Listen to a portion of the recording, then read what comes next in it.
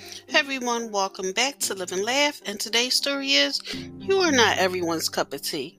The world is filled with people who, no matter what you do, no matter what you try, will simply not like you. But the world is also filled with those who will love you fiercely. The ones who love you, they are your people. Don't waste your finite time and heart trying to convince the people who aren't your people that you have value. They will miss it completely. They won't buy what you are selling. Don't try to convince them to walk your path with you because you will only waste your time and your emotional good health. You are not for them and they are not for you. You are not their cup of tea and they are not yours.